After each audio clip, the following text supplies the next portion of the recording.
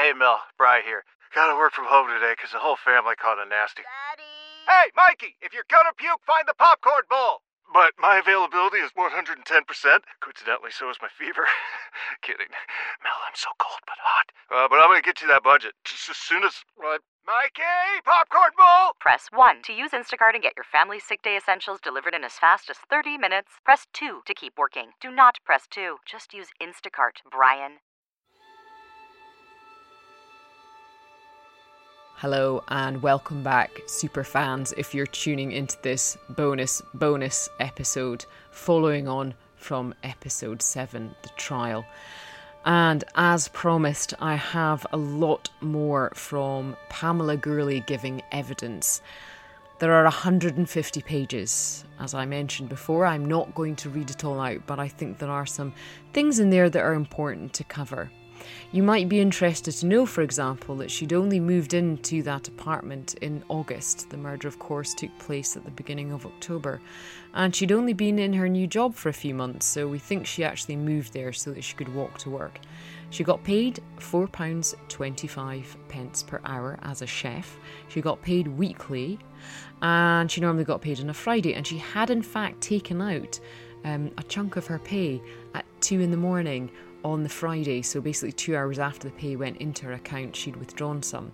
And she says to police that she probably had about £150 left the following day, but she couldn't find it in her handbag. So if that's to be believed, she had that money when she couldn't pay for the taxi, and she had that money when they were begging for money for Chris's bus fare, and she had that money when she killed Melanie. We also discovered that she was in quite a bit of debt. She was overdrawn on her bank account by £1,000, and she was also in rent arrears of £1,000, and apparently she was planning on moving out, and we know that also from Claire, who had offered her spare room.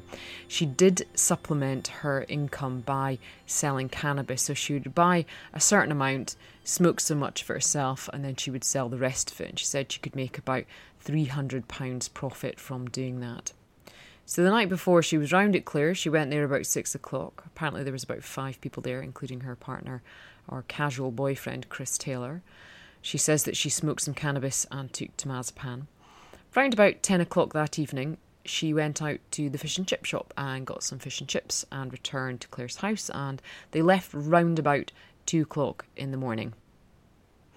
So she explains in the doc that she did indeed go past some cash machines and tried to withdraw money and couldn't get any money out.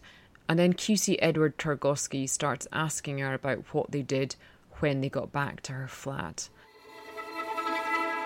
Now, to spare you the monotony of my voice reading both parts of the transcript, I've enlisted a kind volunteer who will read the parts of QC Edward Targowski and Advocate Depute Neil Brailsford.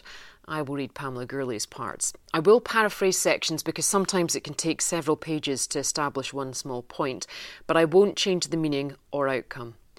So we'll start with Pamela's new version of events and what she says happened when they went downstairs and pushed their way into Melanie's room. What did you do? He kind of moved me in hand signals to knock at the door. Right. Which I did. It took her a while to answer. Right. But when she came, Chris pushed me aside and made his way in and pushed her in. And he went into the flat. Is that correct? Yes? Yes. And did you follow him? Yes, I did. Right. And what did you think was going to happen when you were in the flat? I just thought we were going to rob her. She then explains that there was no pre-planning and Melanie was wearing a nightgown when she answered. And what happened then?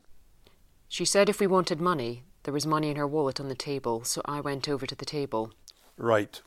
And by the time I looked back, Melanie and Chris were struggling. He was going at her with the knife from side to side. Could you indicate to the ladies and gentlemen of the jury as to how it was? Oh, like that?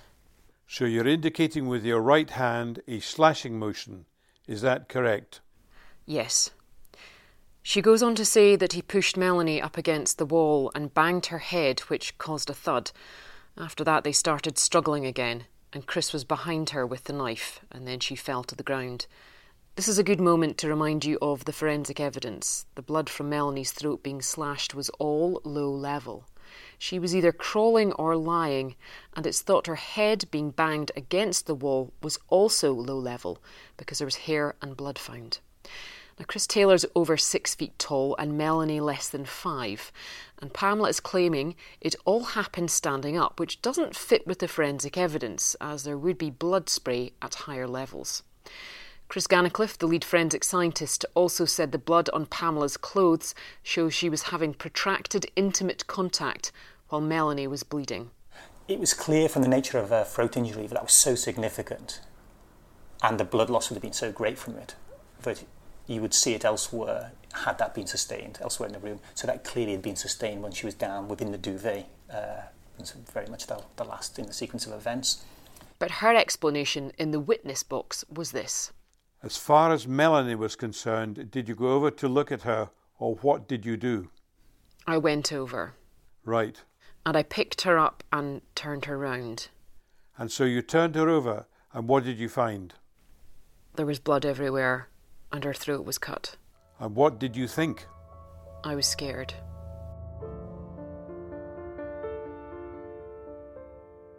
She then tells the court she took the wallet, CD Walkman and keys, and they went upstairs. She said Chris washed the sleeve of his jacket.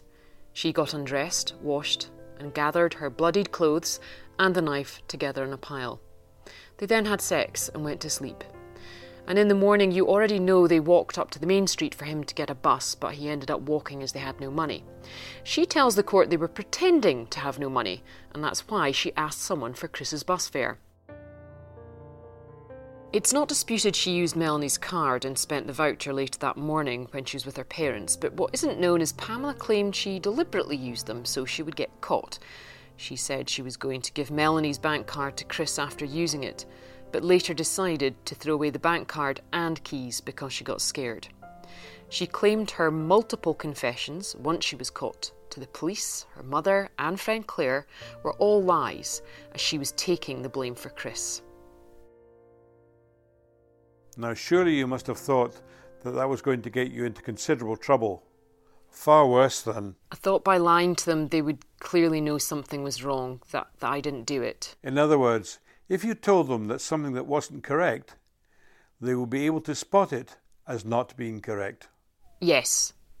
She gives an example of she'd told police that Melanie's keys were on the outside of her door. She told the court that wasn't true, because I wouldn't have knocked if they'd been there. She was then asked by Judge Lord Marnock, could you explain why they would have known that was a lie? Because she was lying at the front of the door. I mean, obviously she'd answered the door to someone. During cross-examination the following day, Advocate Depute Neil Brailsford questioned her about the neighbours hearing noises at around 8:40 a.m. She claims they must have been mistaken, but admitted she was in Melanie's flat stealing things after she'd returned. She says she has no recollection of Melanie screaming or making a noise during the new time of the attack at 3 a.m. So you say that here is a man that you've just seen murdering someone, who you were scared of, and yet you chatted to him, had sex with him, and then went to sleep with him. I didn't know how to react to him. He also quizzes her about her motivation for changing her story. She had claimed that it was because Chris was living scot-free and the trial felt more real as it drew closer. But the AD suggested it was because the medical assessment and CT scan results had come back. And I think it was after you reviewed the results of the CT scans that you decided to change what you were going to tell the court. Is that right? Yes, it would have been around the same time. He concluded saying, the reality is, Miss Gourlay, that the version of events you gave in court yesterday were not true. That's not true. The truth is that at or about 8:40 on the morning of the 9th of October last year, you went down to Melanie Sturton's flat and you murdered her. That's not true.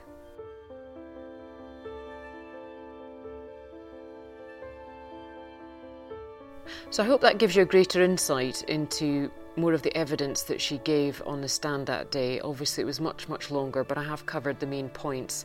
Thank you very much for listening to this special extra bonus edition of the Storyteller Murder Most Foul. My name is Isla Traquair, and if you like this podcast, please go to iTunes and rate and review, and there's lots more information on social media, on Twitter, Instagram and Facebook.